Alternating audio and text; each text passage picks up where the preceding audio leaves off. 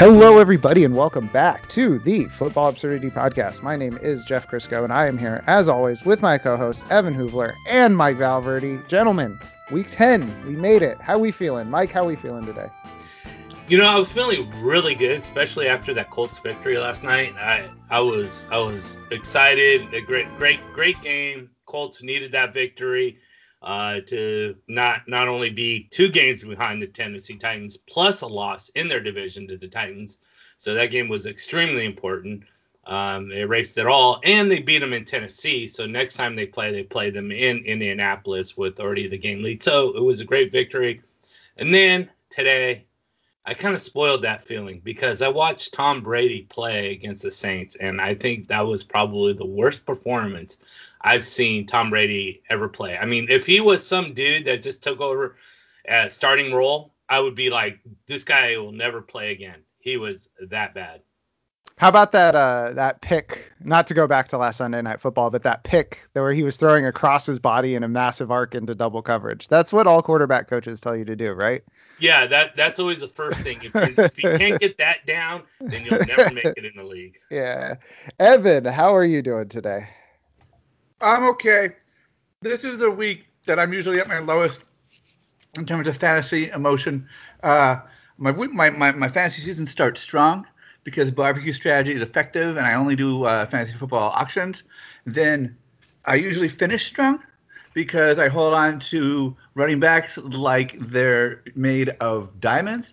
But it's the middle of the season where I don't do so well. I start to get a little bored. I start paying attention to other things.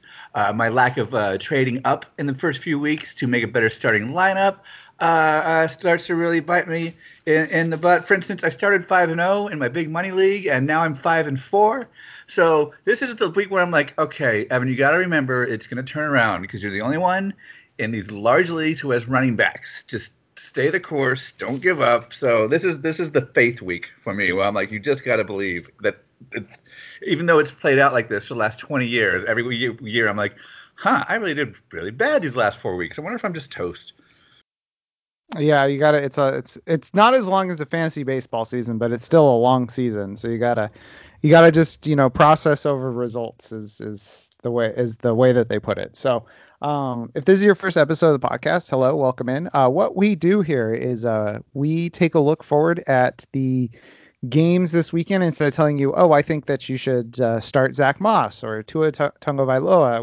We give a little preview by saying what we're looking for in this game, what questions we might have, what actionable information we might pull out of it, trying to give a little bit of a different angle on fantasy football discussions. But yeah, if you want to hear the answers to these questions, what you can do is go to patreon.com/footballabsurdity, where we have a Tuesday version of this podcast that answers all the questions as well as doing the Thursday night preview. Sorry, I got a little distracted there. ESPN started auto playing a video.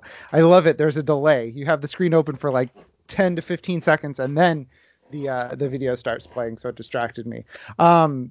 But let's start off by talking about last night's game. Mike alluded to it. Colts 34, Titans 17. And Mike, I'm going to contend with your assertion that it was a good game. As somebody who has near universal exposure to A.J. Brown, I contend it was one very bad play. In what was not a great game for A.J. Brown. He had that drop and 2 other balls just smacked out of his hands. So that was a bizarre turn of events for me. Because when I saw that ball dropping in, I had visions of would have been like a 70-yard touchdown in my head. I was already banking those points in my fantasy mashups, and then it just bobbles right back out. So, Mike, but you wanted to know about the other side of the ball. You wanted to know about Phillip Rivers, how he can perform against this Tennessee Titans defense, and how did he perform? He did all right. I was curious on if he would be a top 12 because the Tennessee Titans pass defense is just atrocious. And he did well, 29 for 39 for 308 yards and a touchdown, no interceptions. I just don't think that one touchdown is going to put him in the top 12. So he, especially from a guy who doesn't ever run the ball. He doesn't even bootleg. If he bootlegs, it's a miracle of God. So the 308 yards on his touchdown will probably put him around QB 15, I would imagine.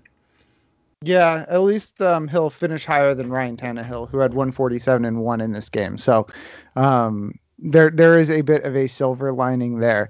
And while we're talking about the Colts, let's talk about their running back situation really quick. This is something that I kind of cover what we didn't ask questions about. Jonathan Taylor, 7 carries for 12 yards, 2 receptions for 25 yards. And I know it felt like they kept bringing him in when it was like 3rd and 1 and 4th and 1, but he knows that you're allowed to get more than a yard on those situations, right? He's aware of that fact. I think he likes to bang into the defense and then fall down. He had one great play where he ran over one of the defenders. He just totally trucked him. And then it's just like, I just have all these visions of Trent Richardson playing in my head again with his limited vision. I don't think it's as bad as Trent Richardson. Richardson was nearly blind on the field. Yeah. But if you go back to Richardson's first year as a Browns, he like ran over, I forget who it was, one of the biggest hits that he had as a pro. And then Taylor goes and does almost the exact thing. And it's just like limited vision, rookie year, big time hit. Let's just hope it doesn't recently did that 15. I'm sorry, you were going off. Keep going. I just hope it doesn't go down the same path. Who was it that did it was a week and a half ago, they did the 15-minute deep dive about how Jonathan Taylor just lacks vision. Like he's missing holes, he's running into guys, he's not looking up yet. I think the speed is I think he still needs to adjust to the speed. Yeah, I'm not sure who did that breakdown, but I mean, Nyheim Hines definitively looked better, and I think it comes down to vision. It doesn't matter how strong and athletic you are if you're running into the back of your offensive lineman every single time. You know, it's going to be a hard go. It's been a hard transition for Jonathan Taylor this year. Redraft, I mean, you can't drop him, just bench him for now. I mean, he has enough talent that if he gets his head right, he could conceivably pull some second half value out of him this year. But I mean, the window is quickly closing. Yeah, last week we were talking about Nyheim Hines, and I'm like, yeah, he's one of those players that will go off once every 4 or 5 weeks, so he's not worth much. But I don't know. Against Tennessee last night, he sure looked like he could be a mainstay in this backfield. So I'm sort of changing my mind right now. I'm not going to officially change it until next week, and we'll see what happens next week. But I'm like, Nyheim Hines, the way he could catch the ball and the way he was running last night, you're just like, this guy could just take over the backfield. Yeah, that's the crazy thing is he looks like he could take over the backfield, which is pretty ridiculous. So, Evan, your question for this game was you wanted to know if the Tennessee defense could be a decent streaming option this week. Yeah, that just shows how bad I am in the middle of the season. Why didn't I think No, they were not. Just spoiler alert, they were not. I also benched the Indianapolis defense in my big money league. What is wrong with me? Why did you do that? Yeah, man. And I am not making any excuses. It's been a rough one. It turns out Thursday Night Football does not mean that every team plays poorly and gives up lots of points to the defense. And also, maybe you shouldn't bet on a veteran like Phillip Rivers having 2 massive failures of a game in a row because they have experience having massive failures of a game and they know how to adjust. That's what I took from that. Yeah, I mean, I have 4 leagues with DSTs in them, and I have the Colts in 3 of them. I don't know why you would go and bet somebody like that. That's crazy. You're a crazy man. My kid was sick on Tuesday, a little sick, and my wife let him sleep in the bed with her. And then his twin brother wanted to sleep in the bed with her, so neither of them got a lot of sleep, and that creates a domino effect where my life is just hell for the next 4 to 5 days. All right. You know what? That's an excuse. I take it back. I'm not making excuses. That's fair enough. All right. So things that we might have missed about this one, Derrick Henry, 19 for 103, no touchdown. So horrible game by Derrick Henry standards. Even though he was just kind of plowing through guys in the second half, just that's what he does. He got vultured by Deonta Foreman, who got a 5-yard reception for a touchdown. Corey Davis, 5 for 6, 67 yards. He actually led the Titans in receiving this game. So last week he got goose egg. This week he led the Titans in receiving. 5 for 67 is just okay in a PPR league, but it is encouraging after his goose egg last week. And he did deal with the unfortunate passing of his brother from cancer this week. So it was nice to see them get him involved. He led the team in targets along with Jonnu Smith, who only went 2 for 14, but he did have a rushing touchdown. So boys, Jonnu Smith seems to be touchdown or bust. Are we moving him down to the touchdown or bust range after he was creeping up towards stud status earlier this year?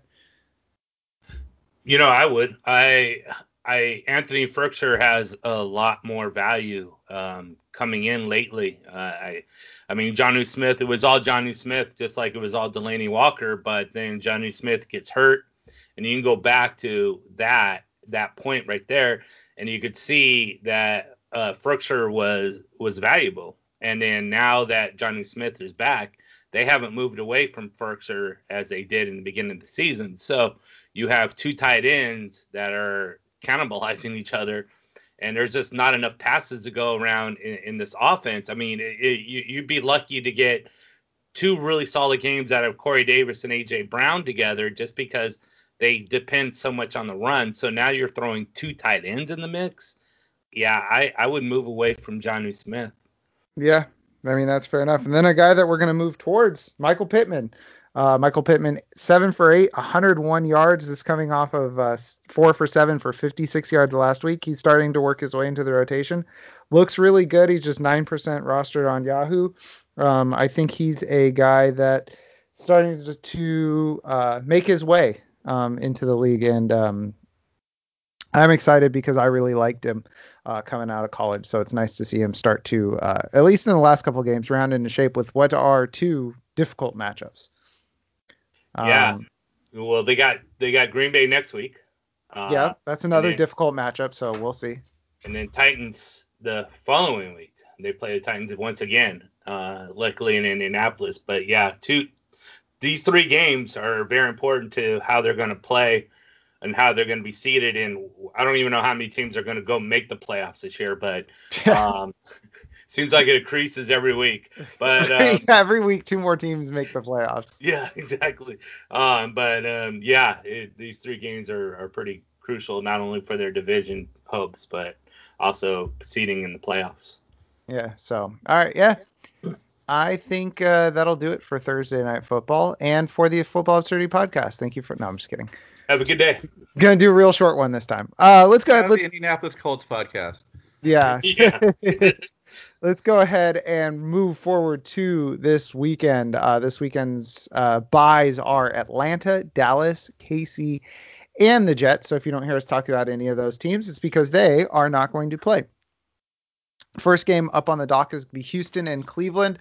It's a 10 a.m. start, 51.5 point over-under. Cleveland are 3-point favorites.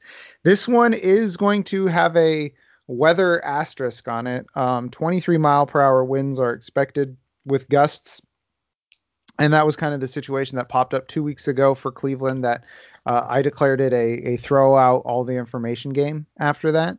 So just keep that in mind. Doing your start sits, maybe break ties against players in this game, but don't go too crazy about it. Injuries in this one. David Johnson has been ruled out with his concussion by the Texans today. The Browns had a player test positive for COVID-19, and they closed and then did all the contact tracing, found that nobody else was a high-risk player, and then reopened the facility. I don't know how you can determine that in an afternoon. Seems kind of crazy to me. Austin Hooper, who's been out with his appendix removal surgery, his appendectomy, he's expected back in week 10. And Nick Chubb's status with his knee is up in the air. He might be back this weekend. So in this game, Evan, you wanted to know if we can get back to Hunt Chubb dozens of carries. I mean, What are they gonna do? Let Mayfield throw it into 26-mile-an-hour tornadoes swirling around up there? This looks like the script is ripe for Cleveland's in the playoff hunt at 5-3. Houston's 2-6, but their offense can catch fire. This feels like one where they're just gonna ground and pound it, especially if they get Chubb back, or even if they don't get Chubb back. Like, why would you throw the ball in the air? You know. So I'm thinking we're gonna get at least 30 total carries from Hunt and Chubb, and if we're not, I'm gonna figure out, hey Evan, why? So when you have a weird weather game with a heavy running team, what aspect of this did you miss when projecting what would happen? Yeah, I mean, I don't know, Mike. What do you think about that? Yeah, I agree. I mean, I think Chubb is going to be back this week, and you're not going to want Mayfield throwing the ball. So, yeah, give it to Hunt and Chubb dozens of times. Yeah, I was a Baker Mayfield proponent this week because the Houston Texans are one of the worst pass defenses in the league. I believe they are top 5 in points allowed to opposing quarterbacks. And so I'm sorry, they're top 9. That means they're number 9. And I thought this was going to be a big game for the Browns passing game, but I don't think that's going to be happening this week. But Mike, you want to know if Brandon Cooks can be top 12, and I wonder if that's going to be tempered by the weather this weekend as well. Yeah, that's a good point about the weather.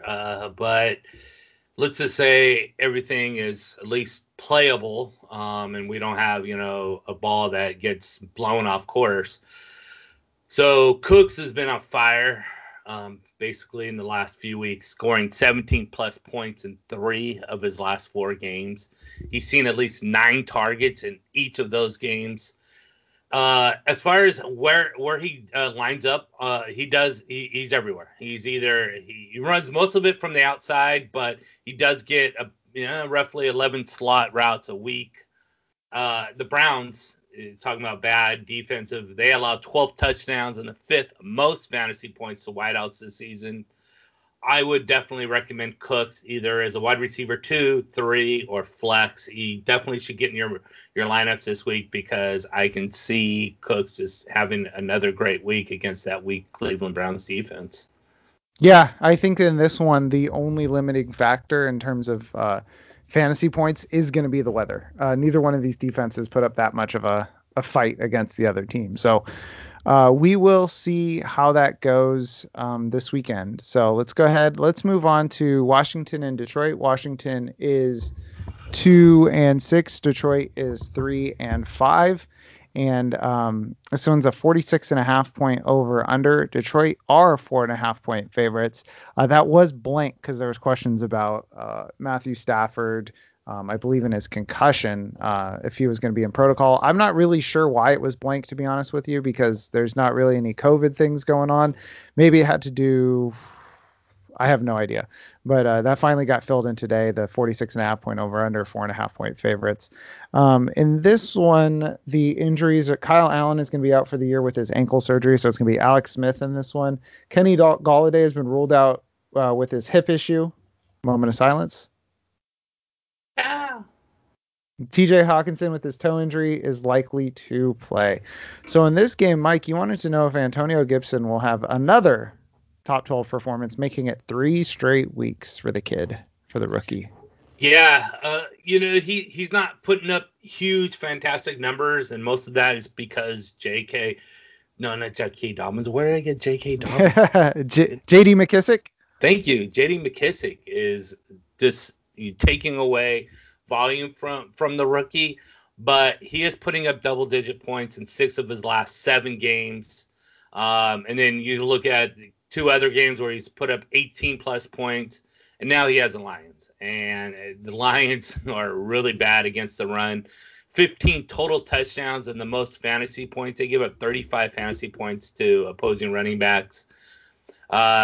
Just to emphasize that, 7 backs have scored 20-plus points against Detroit. Yeah, Gibson in PPR? Definitely. Huh? In full PPR? Yes, full PPR. Okay. Gibson definitely should be in your lineups this week, whether as an RB2 or flex, but yeah, for sure against these lines, get him in there. Yeah, I mean he's starting to turn it on. Even with J.D. McKissic getting double-digit targets last week, Gibson's starting to heat up lately. So Evan, you want to know about another rookie running back in this one, and it's DeAndre Swift. If he can continue to put up good carries and touches, even if he's not getting the volume, can you put some good tape together? He's been looking bad. He's been doing the rookie curve on tape, where it's like you might not be getting the points or the volume. He was only out there for 40% of the snaps last week. But when you're there, you seem more relaxed. Your shoulders are now down. You're looking around. When the play breaks down, you know where to go. It's nowhere near perfect, but it's looking better and better. And I'm hoping that will improve because there's an easy narrative for the fantasy playoffs where Adrian Peterson has 200 carries and they can't put him in there, and DeAndre Swift is like, okay, I'm practically a second year player now. Let's get it going on. I'm ready to break out here down the stretch. Okay, so yeah, this is DeAndre Swift, a guy that we picked up in the middle rounds of our drafts, hoping that something comes through that we can get excited for as the Thanksgiving looms upon us, and that's kind of when you start to look towards your fantasy playoffs. I like to think of that Thanksgiving game. So headed into that in a couple weeks, we can see if he's got something good he can put down on tape. All right, so next game up on this one is Jacksonville and Green Bay. Jacksonville 1-7, Green Bay 6-2. This is another weather game. This is another windy game, so just keep that in mind when you're thinking about your DJ Charks or your Marquez Valdez-Scantlings. I'm not so worried much about Davante Adams. I think he'll be fine. Maybe he'll only score 2 touchdowns instead of 3 this week. Injuries in this one: Laviska Shenault with a hamstring injury is out. DJ Chark was sick with not coronavirus on Thursday, and he should be able to play on Sunday. Jake Luton is likely still the starter this weekend, according to Jags Brass. For the Packers, Robert Tonyan is limited with an ankle issue. Allen Lazard could play. That was a quote, could play. It's a soreness issue. It's truly up in the air right now, but the Packers, if he's going to play, have to activate him on Saturday. So there's not going to be a surprise active of Allen Lazard. The closest there might be would be a surprise inactive if they activate him on Saturday and then he suffers a setback and he doesn't play on Sunday. So if you are desperate and you need a Lazard, you will know on Saturday if he is going to be playing. I don't think I mentioned the over-under in this one, 49.5. Green Bay is 13.5 point favorites in this one. Good golly. Evan, you want to know if this is too good of a matchup for Aaron Rodgers and Davante Adams? And to that I ask, did you see Thursday Night Football last week?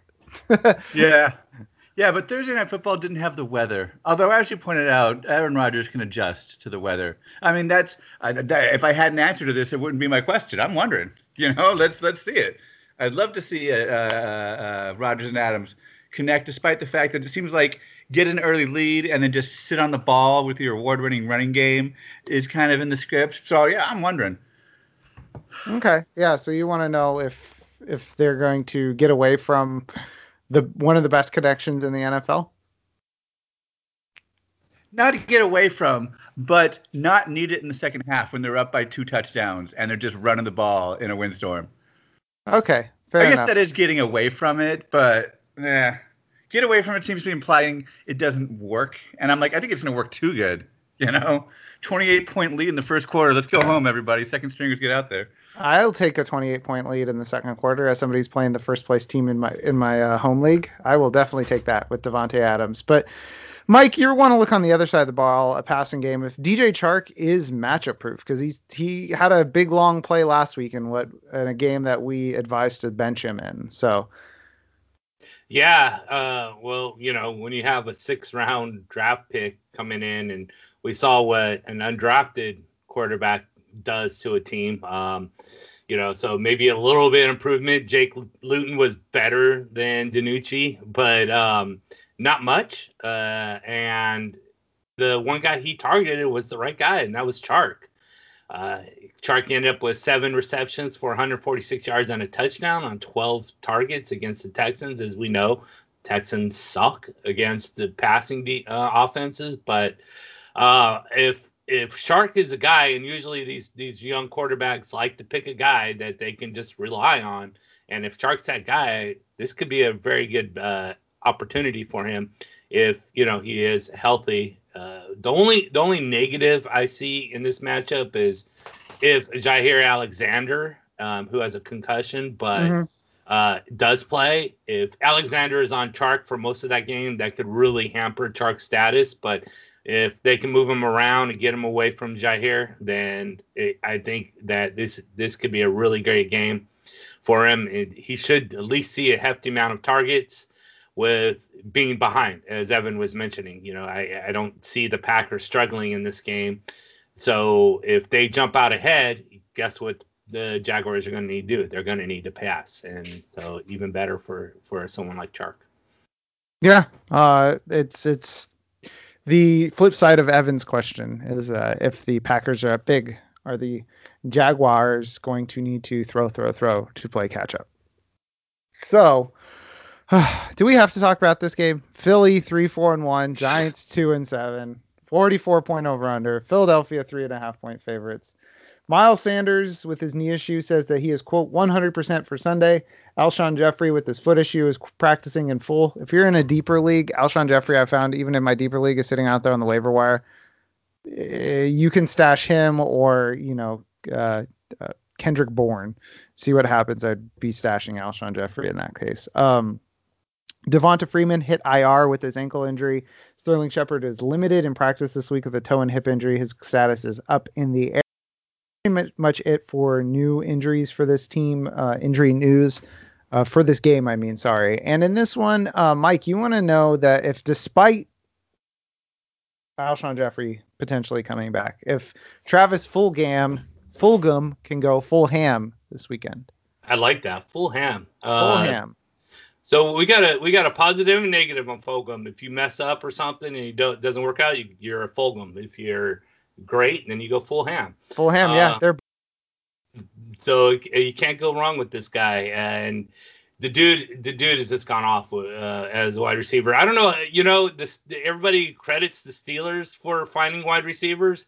Well, the Eagles are sort of the same way. I mean, Greg Ward. I mean, he's not a great wide receiver, but he's been there. He's steady. Now Fulgham. So the Eagles have pretty good status there. Jalen Reagor, it looks like he's going to be something. But anyways, back to Fulgham. He's averaging like 20.7 fantasy points since week 5.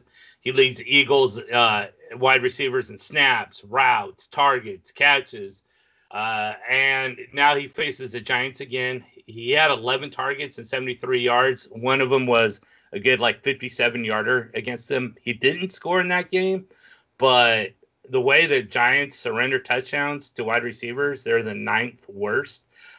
I could see Fulgham sort of getting a revenge in there and getting into the end zone this week against the Giants since he didn't get into it in the last time they played.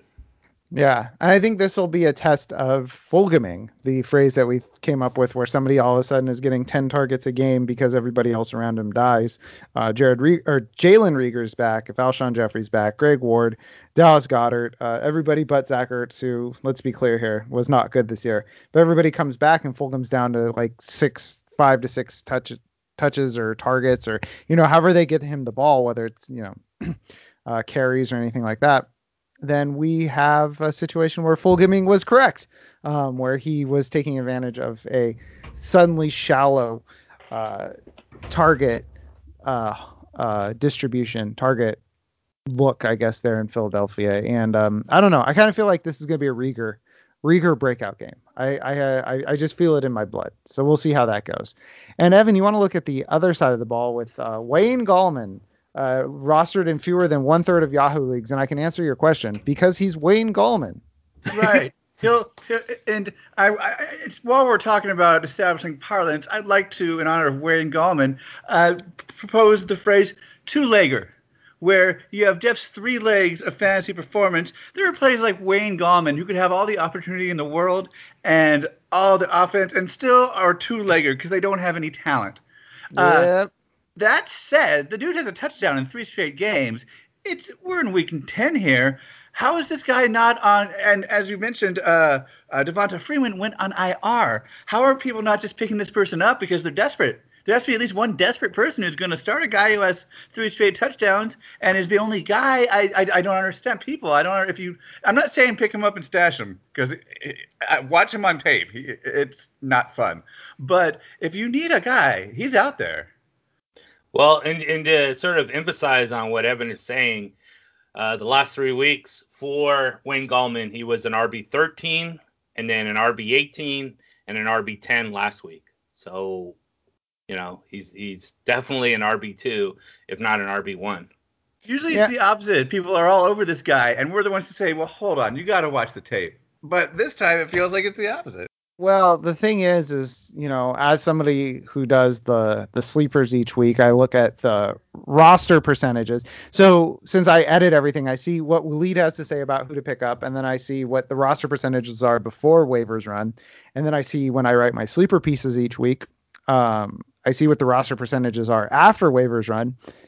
There's a definite trend line where the teams start to give up. Where guys have great weeks and they're not picked up. Guys can have 3 great weeks and they're not picked up because people give up. People just stop playing. If your team is, let's say 1-7 right now, there's no reason for you to play. And the teams that are really good, well, they're not interested in the Wayne Gallmans of the world. They're interested in they don't have the roster room for him. So there starts to be, every single year I've seen this, where there's an inflection point where teams just start to give up. This year, there's actually been multiple inflection points where teams give up because of COVID, and then because of so many people rage quit after Dak Prescott's injury, that roster percentages stay low, even though if this thing was happening in week 3, he would be 96% owned, or rostered. So it's just the time in the season where Gallman is doing well. The good teams can't fit him onto their roster, and the bad teams have given up, so they don't care to put him onto their roster. But hey, for somebody who looks for people that are owned or rostered, gosh, I haven't made that mistake all year, and I've done it twice in this episode.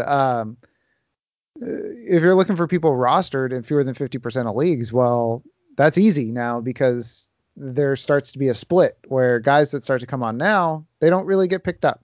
So we'll see how that goes. And if you want the best example of people giving up, the week after Chase Claypool's 3 touchdown game, which was the week that Dak Prescott broke his ankle, Dak Prescott was rostered after waivers run. Dak Prescott was rostered in 50% of leagues. Chase Claypool was rostered in 49. So that tells you exactly when people started to give up for the first time this year. All right, let's go ahead. Let's move on to an NFC South matchup. Tampa Bay 6-3, Carolina 3-6, 50.5 point over under. Tampa Bay 5.5 point favorites. Tampa Bay has no significant injuries in this one. Ali Marpet is supposed to be back. He's an offensive lineman for the Buccaneers. He's one of the better ones that they have. For the Panthers, Christian McCaffrey is out this weekend. It was a nice 1 week to have him back. As somebody who has Christian McCaffrey in a couple leagues, it was nice to have him back for 1 week. But the Mike Davis show is back, and that's frustrating to say the least. But Evan wants to know if this will be the single biggest increase in rush attempts from the previous week that any team has ever had. Because I was going to drop the stat, but I'll let Evan do it since his question is related to it. How bad were they at running the ball last week?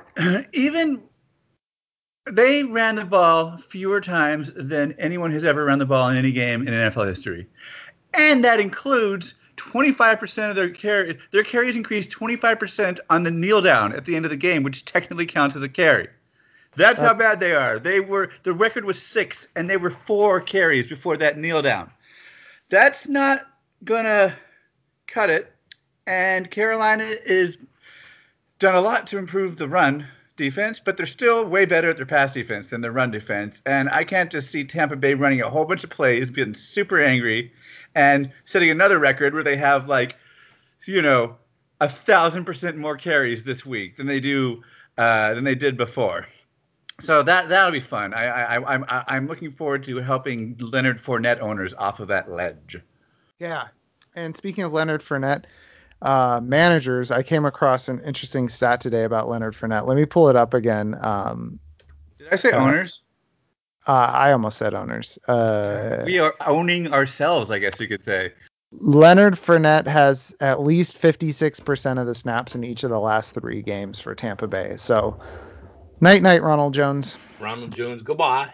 Goodbye. You gone. Yeah, he has 56%, 73%, and 66% of the snaps in the last 3 games. And they had one of each. It was kind of a situation neutral last 3 games.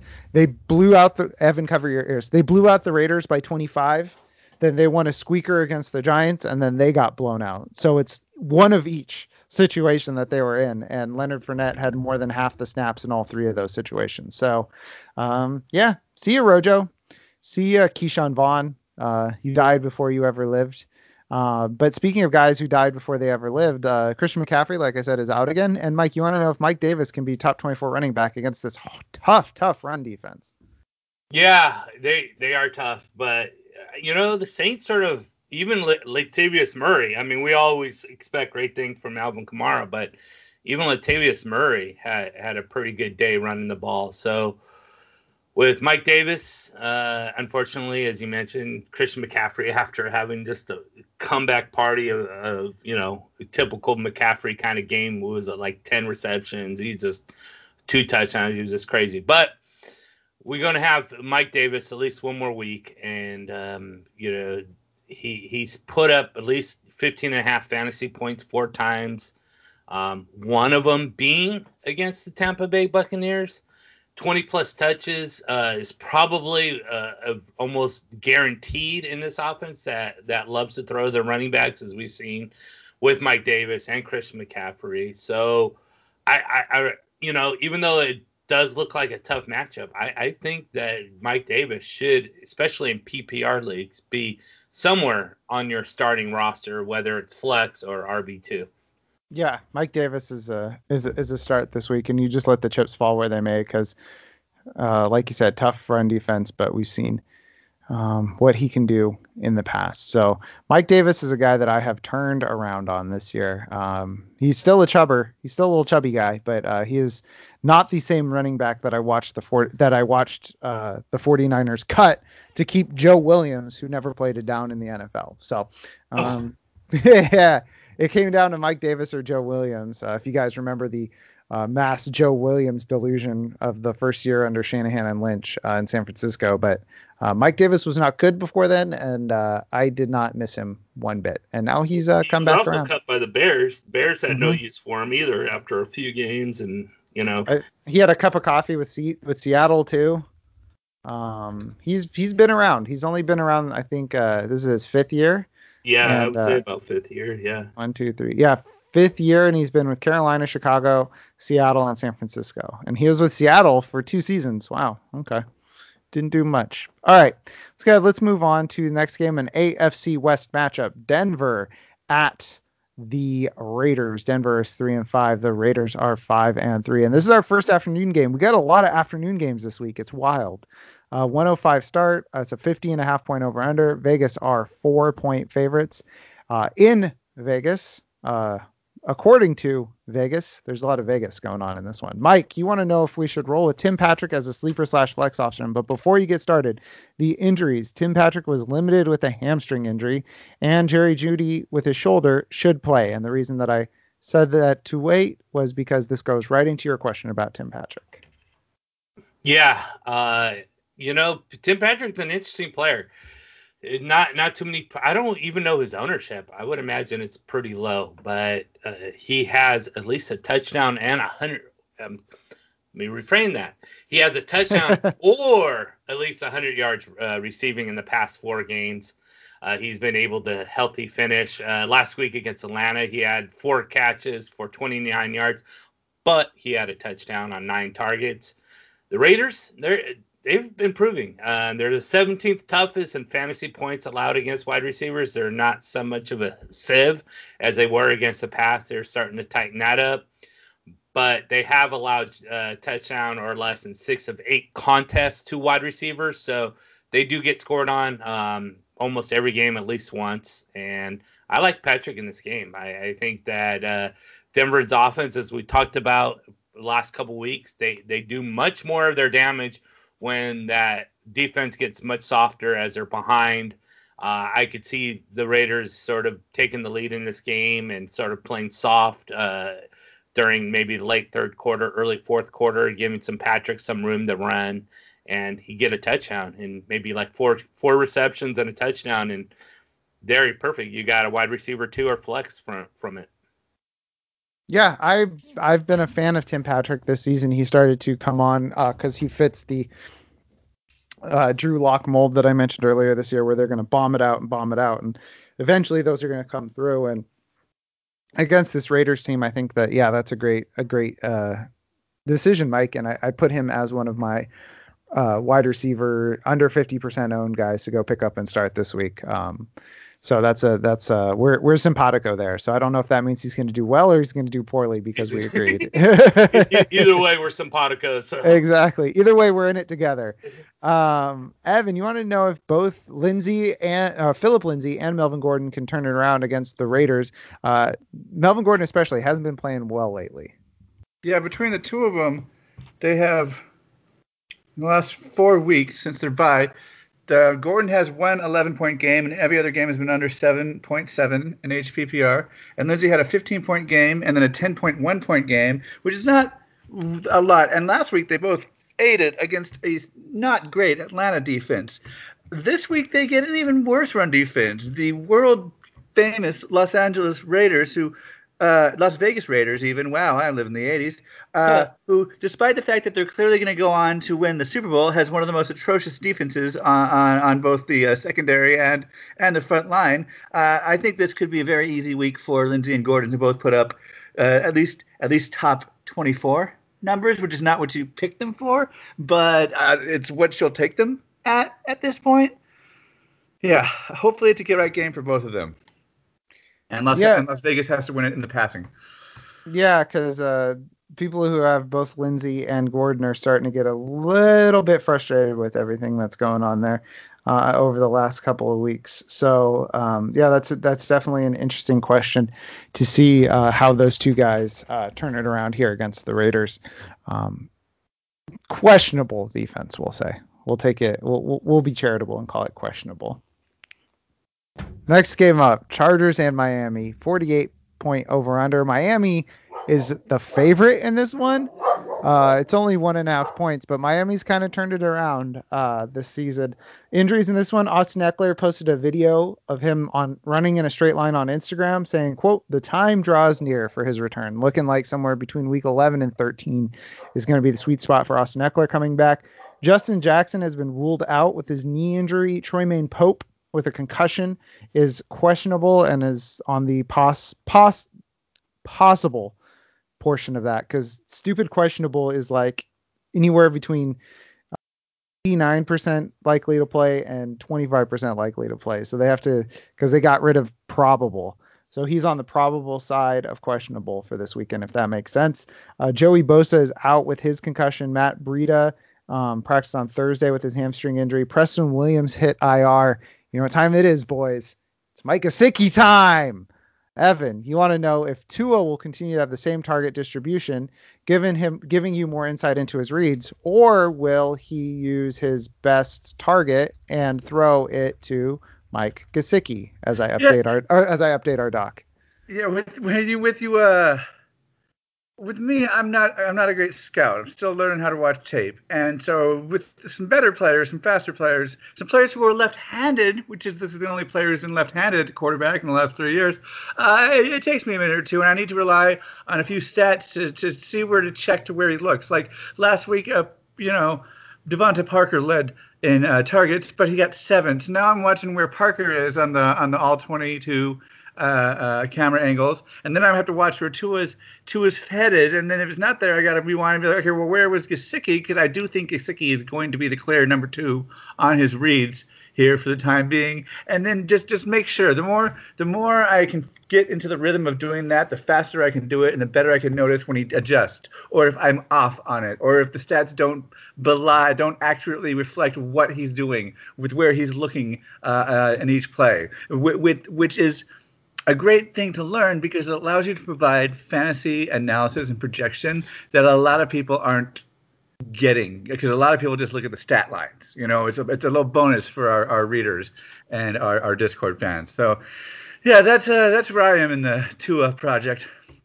Okay, so you're checking to see for his read progression in his passing down. So Mike, you were looking on the other side of the ball, another rookie quarterback. We got a matchup of two hot rookie quarterbacks in this one. Justin Herbert, will he be a top 5 quarterback? Yeah, and speaking of Tua, because I just watched his game today, I'll give him a pass on the first game, coming in and everything, tough defense. This week, he was better, but he's just not putting that wow factor on there. And Herbert was someone that did that in his first game, rushed in. As we remember, Tyrod Taylor had an emergency and he wasn't even set to start. Herbert comes in and is like, okay. And Herbert is just wowed me from the very beginning. He has scored 20 points, fantasy points, in all but one of 7 games this year. This game against Miami, they're tough. They're a tough defense, and Herbert's one of those players that just I think is matchup proof. I mean, you don't really want to say that about a rookie, but to me, I don't see it as not being the situation. I do see it as him being matchup proof, and Miami has allowed 20 points to 4 quarterbacks: Kyler Murray, Josh Allen, Cam Newton, Russell Wilson. Those are some great names, but I think you're going to add Justin Herbert to that total as well. Yeah, I mean, I said it last week when actually it was earlier this week on the bonus, where when I watched Justin Herbert, so when I watched the game, he's kind of white noise to me almost at this point. And unless he does something bad, which is what I don't expect, it's like, oh, well, what went wrong on that play, instead of, sitting up and taking notice and going, oh, Herbert's playing well, because Herbert playing well is the norm. That's the standard now, is Herbert playing well. Yeah, exactly. It's almost like he's been in the league for 3 or 4 years. So you just sort of come accustomed to him doing good things. So you're not thinking of him as a rookie and making mistakes, because he just doesn't do that. Yeah, he looks more comfortable than like Josh Allen does out there a lot of time, and that includes the time that Josh Allen has taken a step forward this year and has been playing well. Herbert just looks comfortable, and I think that's a huge kudos to Pep Hamilton, the quarterback's coach in LA, because my biggest problem with Justin Herbert coming out of the draft, and I told you guys this, I was pretty vocal about this, it didn't seem like his brain was all there. He was flustered all the time. He would lock onto reads, which when you're locking onto Keenan Allen, that's not going to be a problem. But you get flustered, lock onto reads. When the pocket would break down, he would play very poorly. He seemed to miss linebackers rotating in coverage, and all that just overnight just was gone. And so big props to Pep Hamilton for really turning around Justin Herbert in a hurry. He's becoming one of my favorite quarterbacks to watch, and it's why I'm very happy that one night, this one August night, I maybe imbibed a little bit too much, got a little toasty, watched Hard Knocks, and declared the Chargers to be my second favorite team in the league. So I'm very happy to have Justin Herbert to watch on my second favorite team. And guys, real quick, those jerseys this last weekend, the Chargers jerseys, did you guys pay attention to the jerseys at all? No, and I scouted that game too. So they were nice. They were a dark blue color with like lightning bolts on the shoulders. Very cool. But the Chargers blew it because they kept their normal color scheme on the field. If they had swapped out their baby blue on the field with the dark blue that they had in their jerseys, it would have been one of the most aesthetically pleasing games that I've seen in a long time. But they blew it. So sorry, LA. Like what they do every game. Yes. Get defeat from the jaws of victory. Oh my God. How are the Chargers going to blow it this week? That's my question. I don't get questions anymore, but that's my question for this week. How are the Chargers going to blow it this time? I think that's a great question too, because it's going to fruition. It's going to happen. All right. Buffalo 7-2, Arizona 5-3, 56.5 point over under. Arizona 2 and a half-point favorites in this one. John Brown with his knee issue is practicing in full, except he rested on Wednesday. Blanket thing, ignore Wednesday practice reports except for teams playing on Thursday. That's a vet rest day. You see it every single week. People panic because their Yahoo app sends them a notification that says so-and-so is questionable. It's a Wednesday, ignore it. Those things happen. For the other side, Kenyon Drake was limited with his ankle issue in practice this week. He is day-to-day and, quote, has a chance to play this weekend. I'm going to look for an update on Kenyon Drake while, Mike, you talk about his backup, Chase Edmonds, if he's going to have a bounce back game this week. If Drake doesn't play. If Drake doesn't play. And, you know, even if Drake's healthy, why play him? Because Chase Edmonds has been better than Drake all season. So, you know, put your starter who shouldn't be the starter until he gets to be close to 100% as possible. Give Chase Edmonds a start against the Bills. And as you also mentioned, he didn't have a great game. He only scored 11.8 fantasy points in the loss to Miami. However, he did play 66 snaps, saw 28 touches, while no other Cardinals back had more than 5 snaps or 2 touches. So with Drake out, we know that Edmonds is the guy. He is the one. They're not going to split it up. They're not going to do anything else. It's either Drake or it's Edmonds. And if Drake is out, then it's definitely Edmonds. So let's just hope Drake is out. I mean, if you're an Edmonds owner against the Bills, and this isn't a great opportunity for him, but their defense has allowed 14 plus fantasy points to 5 different running backs in this season. So there is an opportunity. It's just not a great opportunity. We'll see how it plays out. But I think Chase Edmonds, the way he's a very good receiver out of the backfield, could probably maybe get in a touchdown. It is a good flex option. And, of course, all of this hinges on whether Drake plays or doesn't. Yeah, and latest updates, he is truly questionable for this weekend. So for people who picked up and played Chase Edmonds, you are kind of hoping that Kenyon Drake doesn't play this weekend. And for people who have Kenyon Drake on your rosters, you're kind of hoping that Kenyon Drake doesn't play this weekend because it has been agonizing locking Kenyon Drake into your starting lineup every week. So, Evan, you want to know something on the other side of the ball. You want to know about Zach Moss, but vis-a-vis another rookie running back, DeAndre Swift. Yeah, here's something I need you all to help me out with. It seems like there's arguments for both of them. Zach Moss has been out-touching Singletary, who's really been fading from relevance. The over-under for this is 10 points higher than DeAndre Swift's Detroit game. There should be a lot of scoring. Arizona's not particularly good against the run. On the other hand, DeAndre Swift might benefit from Kenny Golladay being out, and the Detroit might have to hunker down and run it because Washington football team sometimes decides to play. I don't know. Whom would you start in HPPR, Moss or Swift? Let's start with Mike first. I would go with Swift. How come?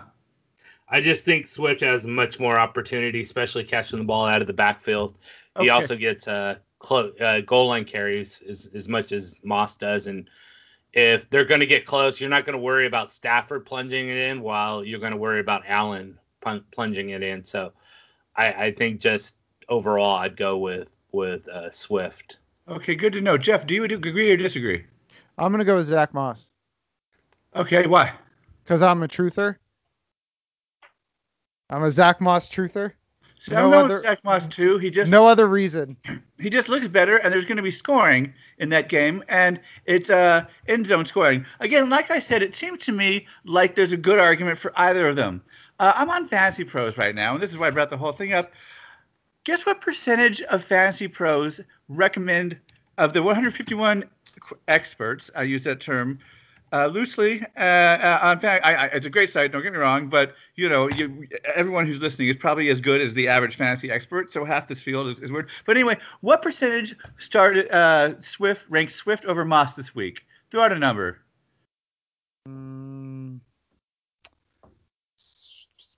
54.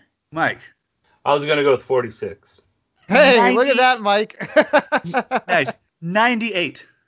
Wow. But where do they rank? Because if everybody has him like 22 versus 24, that's That's 98%, but it's not as big of a blowout as it looks like. And this is a lesson in electoral college tallying that I've been dealing with the last 2 weeks. No, that's good.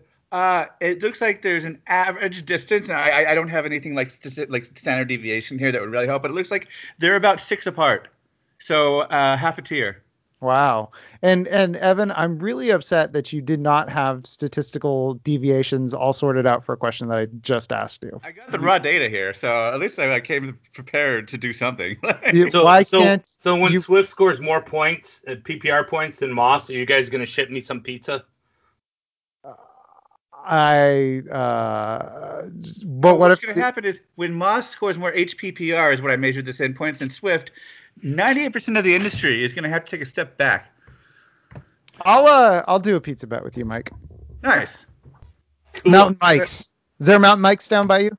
Yes, there is. Okay. Do you enjoy Mountain Mike's? Yeah, I'll take whatever pizza. All right. I'm writing this one up here. Are we doing God's point scoring system, HPPR? I will do whatever scoring system Mike would like. Full PPR. He threw down the gauntlet. I like full PPR. Oh, come on. That favors DeAndre Swift. Uh-huh. Ridiculous. But you got 98% of the people behind you. Yeah, I need some advantage. All right, fine. And I did give you the opportunity. So full PPR. No, to be clear, 98% said DeAndre Swift. Oh, 90. Ooh. You're not supposed to say that, Evan. Take that. I'm the independent observer here. I'm just the one judging the fight.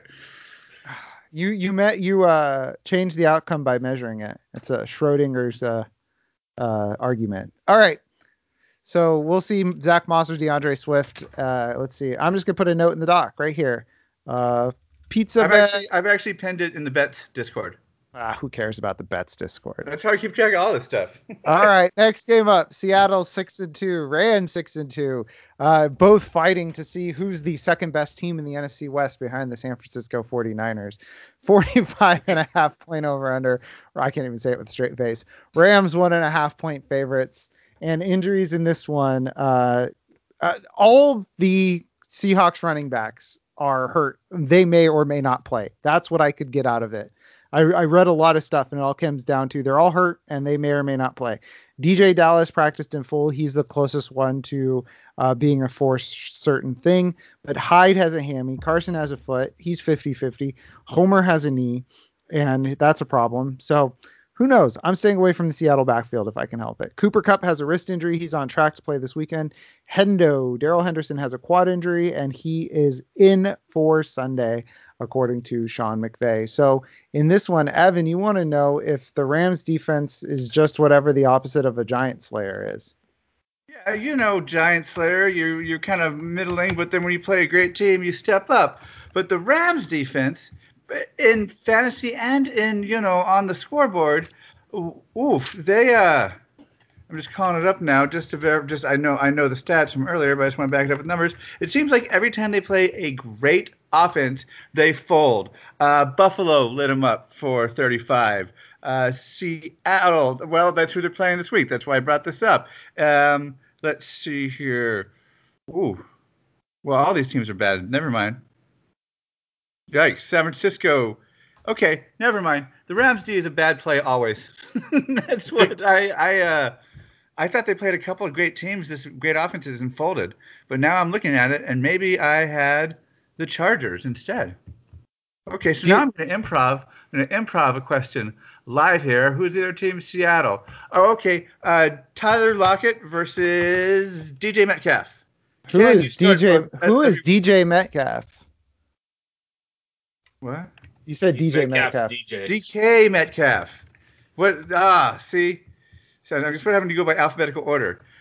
Lately, they've both been feasting, which is... Well, no, I'm sorry. Lately, Metcalf has been outperforming Lockett. Is it going to be a trend, or are we going to see what we've seen every week, which is who knows? Yeah, that's my thoroughly researched question. Evan's question is who knows? Yeah. Question mark. Question mark. Question mark. So it's like an extra super question.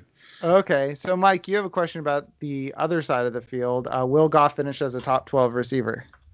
I mean, I don't think he'll finish as a top 12 receiver, but a quarterback, maybe. That's my Well, fault. yeah, the way he's been playing lately, he might have a better shot at being a top 12 wide receiver. Yikes. Because it hasn't been good lately for Goff. I don't know what's up with this dude. He's like so up and down. Remember last year when he went like 4 weeks, and I think it was around this time without like a touchdown, and it's just like I don't know. This guy is just pits every year for a good month, and it's sort of been that situation for him lately. But there is light, and it's not at the end of the tunnel. It's right there, right in front of him, because he has the Seahawks, Ooh, and baby. no team has allowed more points to quarterbacks than the Seahawks has. They a total of 6 have put up 21 quarterbacks. 6 quarterbacks have put up 21 plus points against them. That includes Newton, Murray, Allen. Those guys all scored 34 plus. I think that if you're looking to stream, Goff has got to be your number one streaming option. I picked him up and I'm stringing him in a couple places. So yeah, light him up, smoke him if you got him, and if you don't got him, go see if he's at the store and then pick him up and then smoke him. Jared Goff is a pack of cigarettes in this metaphor. All right, San Francisco. Around for a pack of cigarettes week 2. Said he'd be right back. Ouch.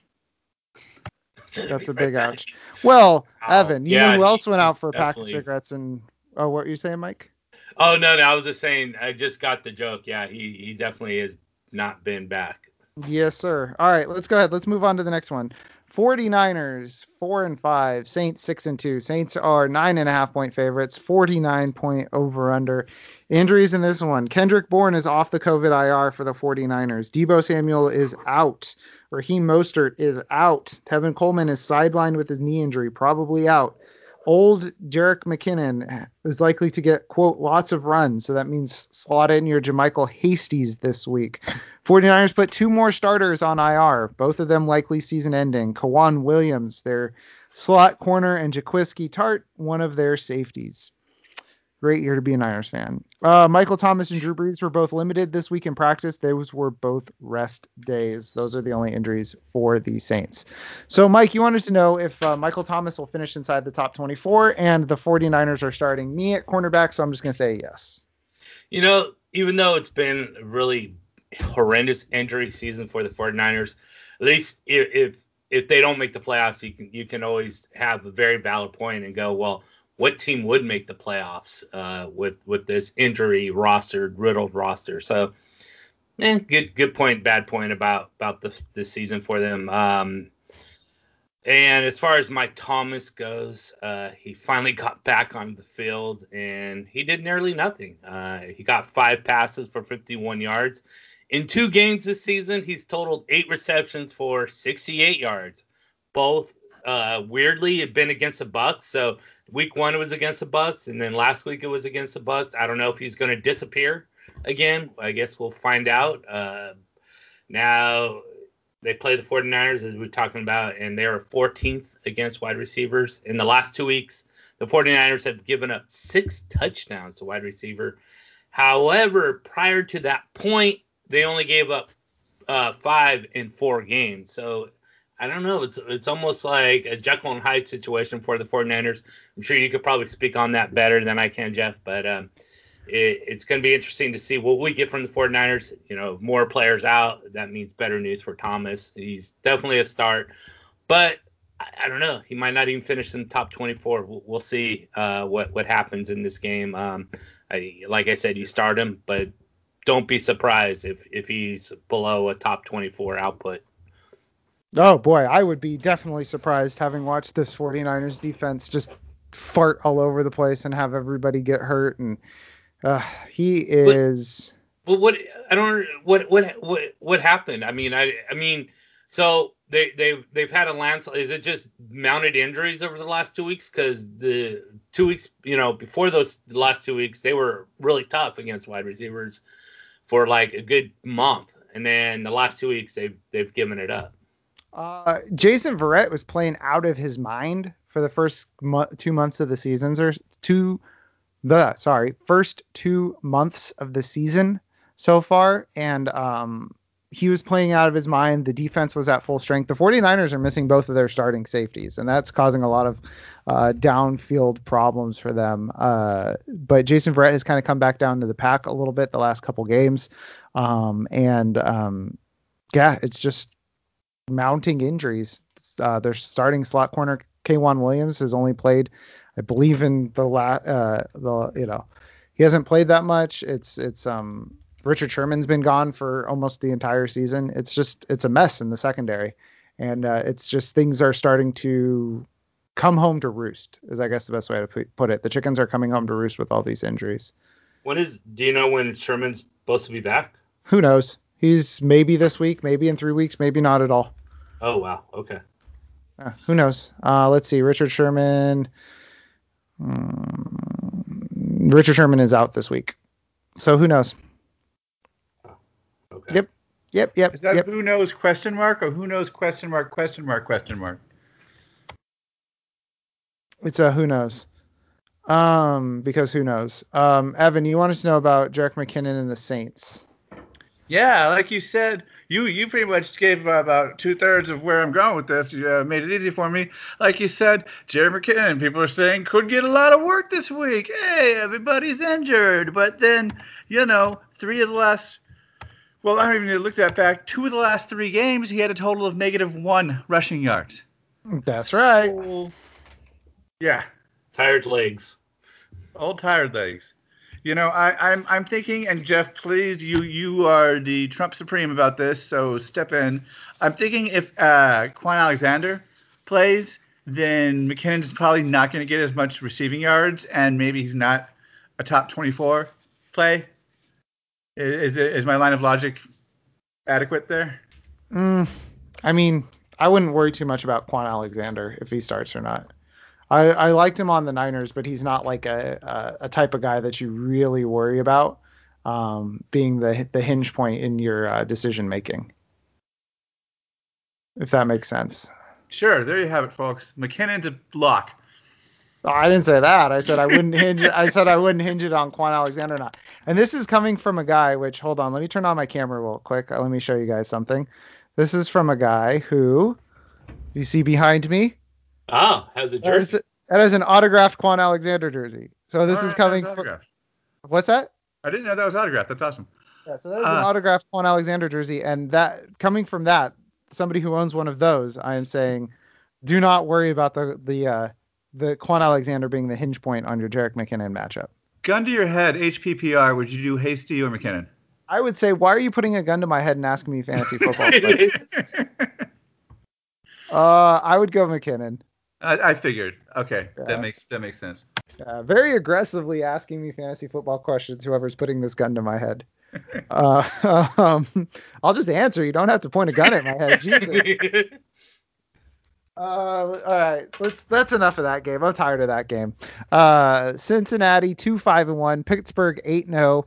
It's a 45.5 point over under. Pittsburgh 7-point favorites in this one. Injuries: Joe Mixon is out with a foot injury. Ben Roethlisberger is expected to get off the COVID IR on Saturday, and then he's got some knees to deal with. He's got both of his knees injured, but he'll probably play. It's probably just Ben being, whiny Ben. Vance McDonald has coronavirus. Sorry about that. I thought my phone was on vibrate. Vance McDonald has coronavirus, and he is the reason why Big Ben is on COVID IR because he was sitting next to him on the flight back from the last game.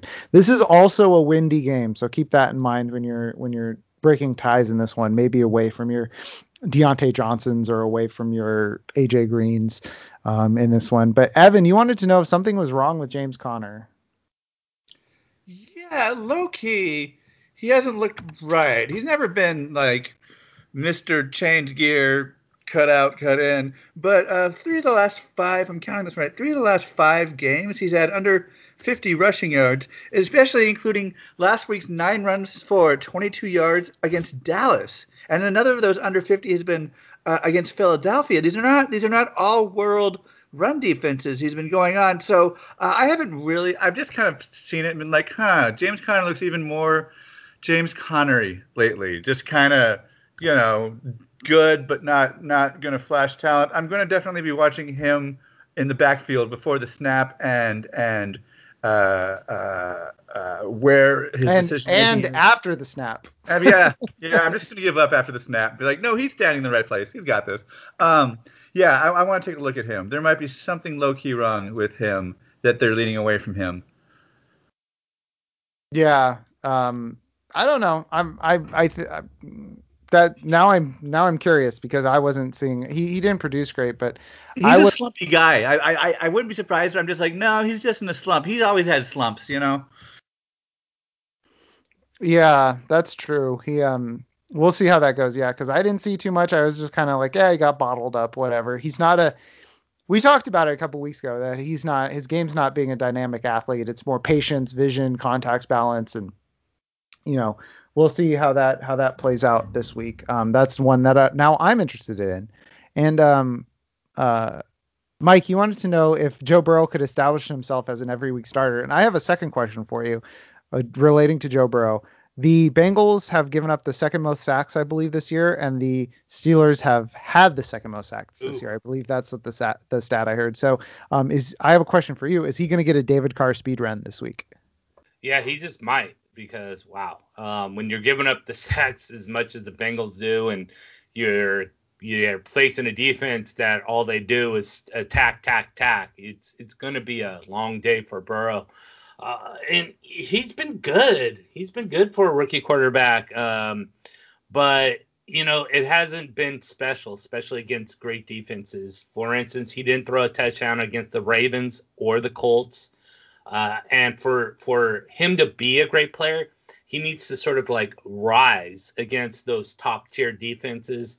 I really believe that's what separates quarterback from being a weekly streaming option from like an every week starter. Now he has another opportunity against the Steelers, and as we talked about, it's going to be a tough one. But if he does come out and he does play him very well and establishes himself, I think that this is a game where he can make that separation between an every week starter or just someone that will be a streaming option for the rest of the season. Maybe even get to the point of set and forgetting. That would be nice. But right now, I just see him more of a streamer than someone who is someone that you put in there every single week, or someone that is even below that with the set and forget. So we'll see. This is going to be a great test for him, and if he can, then even better. So yeah, I would definitely like Joe Burrow to graduate to that sort of that Justin Herbert tier that we were talking about earlier. His line's not doing him any favors. He is better than his stats say, I think, so far this year. He's just been dealing with a lot of garbage up front. Poor guy's running for his life every down, and things aren't going to be good this weekend, I don't think. All right, let's get into the first of two primetime games that are probably both going to be awful. If we're being honest. Baltimore and New Orleans. Baltimore 6-2, New Orleans 3-5. This one probably looked better when the schedule makers put it together. 43.5 point over under. Baltimore 7-point favorites. Injuries in this one. Mark Ingram is back at practice with his ankle injury. He's probably going to play.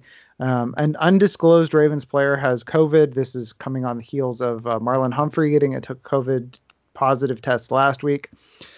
Damian Harris was limited in practice with an ankle and chest injury, but should be playing. And N'Keal Harry is back at practice, but who cares? He's officially dead to me. Mike, you now want to know if Lamar Jackson is just a flex option. And I'm going to ask you guys a second question in this. Okay. Is Lamar Jackson not even startable in most situations anymore? He might not be. Only 4 times in 8 weeks he's been a top 12 quarterback, and not once has he been above a quarterback 5. And now he has a Patriots defense that's 4th toughest on QBs.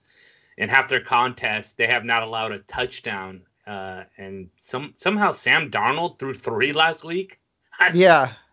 No, wait. Sam Darnold didn't play last week. Are you thinking of Flacco? Must have been Flacco.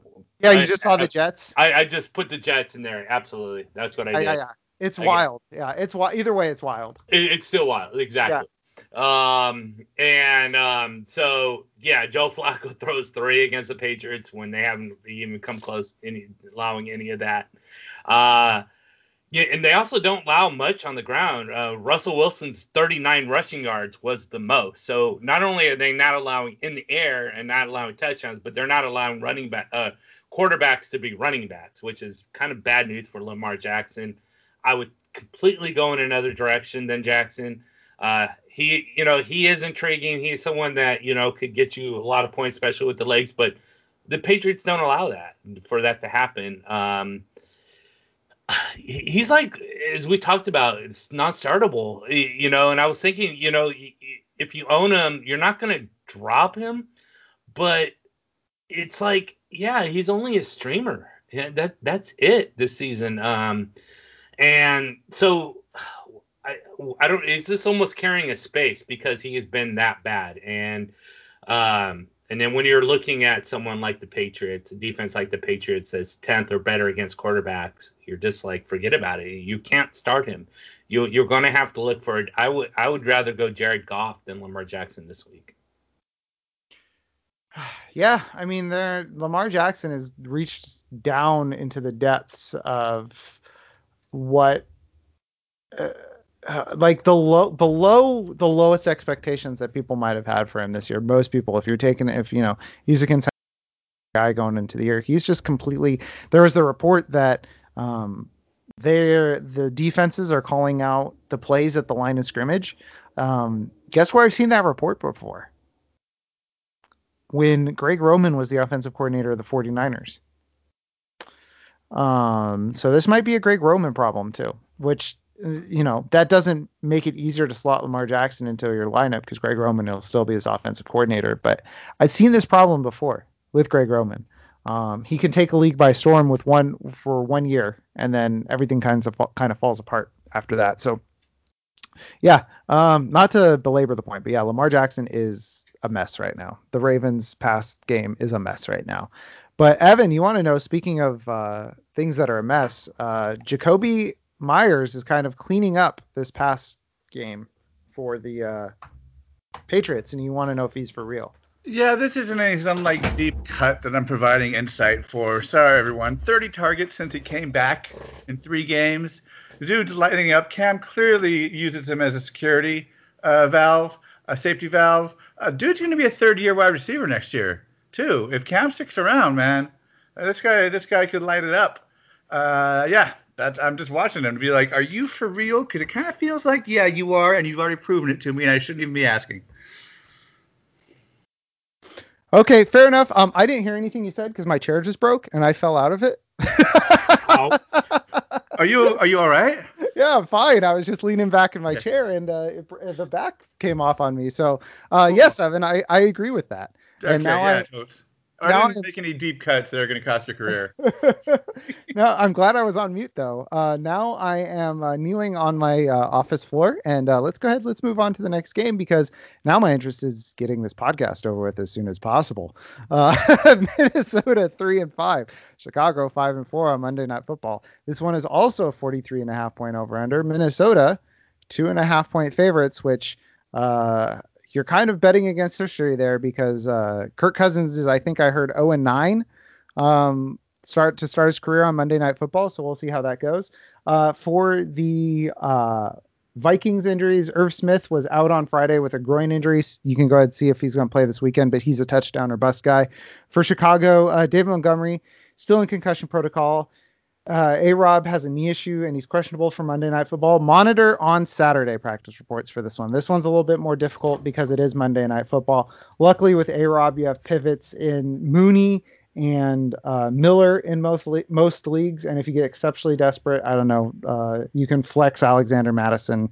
He's available in more than half of leagues. But yeah, this one is rough with the DeMont concussion with no clear pivot there. Ryan Nall, maybe Cordarrelle Patterson, who knows, and the A-Rob knee issue.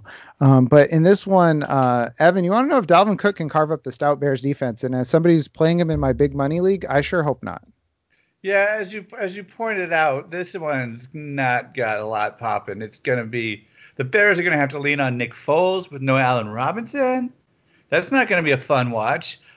Minnesota they've got Kirk Cousin, who's not quite ready for prime time. I'm sure I'm not the first one, nor the last one to make that reference. So I guess the interesting part, it might not even be fantasy relevant, if anything is I want to see Cook going up against the Bears defense. You know, it's going to be one of those battles that's pretty even for the first 3, maybe 2.5 quarters, and then it gets one way or the other in the fourth quarter. That'll keep me interested. Jeff has now fallen through the floor of his recording booth. The mic broke. Oh, maybe he really did. I heard him for a second. No, I was muted. Here you go. Okay. There you go. I was messing with my chair, and then my mute and unmute wasn't working. This thing is flying off the rails because I flew off my chair. Yes, Evan, good point. I heard everything you said. Mike, I promise I'll listen to you. Will Justin Jefferson or Adam Thielen finish inside the top 24 this weekend? Yeah, and surprisingly, they've been talking about off the rails. These two guys who had such a strong start have been off the rails, both of them. The last 2 weeks, it's just not gone their way. In fact, neither one of them has done better than a wide receiver 55 in the last 2 weeks. And it won't get much easier against the Bears, who are the third toughest against wide receivers in fantasy points allowed. Only 3 wide receivers have scored touchdowns against them: Mike Evans, Josh Reynolds, and A.J. Brown. That's a good stat. Interesting. I think that I don't know. I think Dalvin Cook is soaking up too much of the offense for both of them to play well this weekend, or on Monday, not this weekend. But we will go ahead and see if that is the case. Sorry, I just got paranoid in the middle there that I was muted again. So, all right, let's go ahead. Let's talk about, let's finish this up with the daily fantasy football, our weekly matchup. FanDuel, it's fanduel.com/football absurdity if you want to sign up. That code lets you know we sent you and gets you a little bit of a bonus there. So Mike, why don't you go ahead and take it away? What a bad week for me. But Jeff, since 2 weeks, it's been 2 weeks that you've hit gold, and this week in a respectable 150 points, you took the gold medal. Congratulations, Evan. As Evan does nearly every week, takes the silver with 134. Slow and steady. Jesus Christ. And then, I took the podium at 119. Yuck. Hey, top 3, Mike. Yeah, top 3. Can't beat it. Can't beat top 3. That's right. So overall totals, Mike is leading 1,135 points. In second place is Evan at 1,093, and Jeff is creeping in on Evan with 1,062 points. So congratulations, gentlemen, for first and second place. I'm going to get you. I'm creeping up on you. I'm going to get you. So, Mike, why don't you go ahead and kick it off and tell us who your Week 10 lineup is going to be over there on FanDuel. So Week 10, we're going to start with quarterback, and we're going to go with Deshaun Watson against that Cleveland, hopefully weather permitting, it's all good, at 8,300. My running backs, Aaron Jones, 8,800. The Duke Johnson, 5,800. Wide receivers, Cooper Kupp, Travis Fulgham, Will Fuller. Nothing really special altogether there. I think the most, is Cooper Kupp at 7,700. Tight end, Evan Ingram, 5,600. Keep scoring those touchdowns, buddy. Jarvis Landry, who's really like the only wide receiver Cleveland has now, 6,000. And I'm going to go with the Raiders defense. Why not, Evan, right? 3,500 against the very bad Denver Broncos offense. All right. So that's Watson, Aaron Jones, Duke of Johnson, Cooper Kupp, Travis Fulgham, Will Fuller, Evan Ingram, Jarvis Landry, and the Raiders DST, huh? Yes, sir. All right. There you go. At least you'll be on the podium. Yeah, I'll be somewhere. You'll be somewhere. Evan, what about you? Who are you going to fire up this weekend? For the second straight week, I'm taking Allen. He's doing that thing he does where he rips it off against mediocre defenses and high-scoring games. This week it'll be against the Cardinals. He was 8,700. Then I'll take Alvin Kamara against the 49ers for 9,000. You know Kamara's going to flip out like 5 or 6 games a year. Why not this one? And then like Mike, give me Duke Johnson in that game in Houston, or is it Cleveland? One of those two. It's going to be weather permitting, where they might not pass it at all. And there's no David Johnson. 5,800 seems like a good price for him. And then I want Diggs because I like Allen, and I heard this really tech term for this when you have the receiver and the quarterback. Apparently the kids are calling it a stack. And then I don't know, Emmanuel Sanders 5,800. I just needed something, and he's been COVIDed for the last 2 weeks. Maybe he's mad, Maybe he's rested, he's ready. And then I don't know why I just keep going to Cole Beasley as my safety blanket because Allen hits him so much. It seems like a safe thing in PPR. Darren Waller for 7,000. That Denver D is pretty good, and when he goes up a pretty good D, Derek Carr tends to just go the secure Darren Waller, and then I guess Wayne Gallman on New York because I had like 5,700 to spend, and he's the only one there. Even though he is a two-legger, and then Saints D against the Niners. I took the Saints in our survival league too. So from the top, Josh Allen, Alvin Kamara, Duke Johnson, Stephon Diggs, Emmanuel Sanders, Cole Beasley, Darren Waller, Wayne Gallman, and New Orleans Saints. All right. Those are a couple good lineups, but you guys are ready for the best lineup. Best lineup's already been read by me.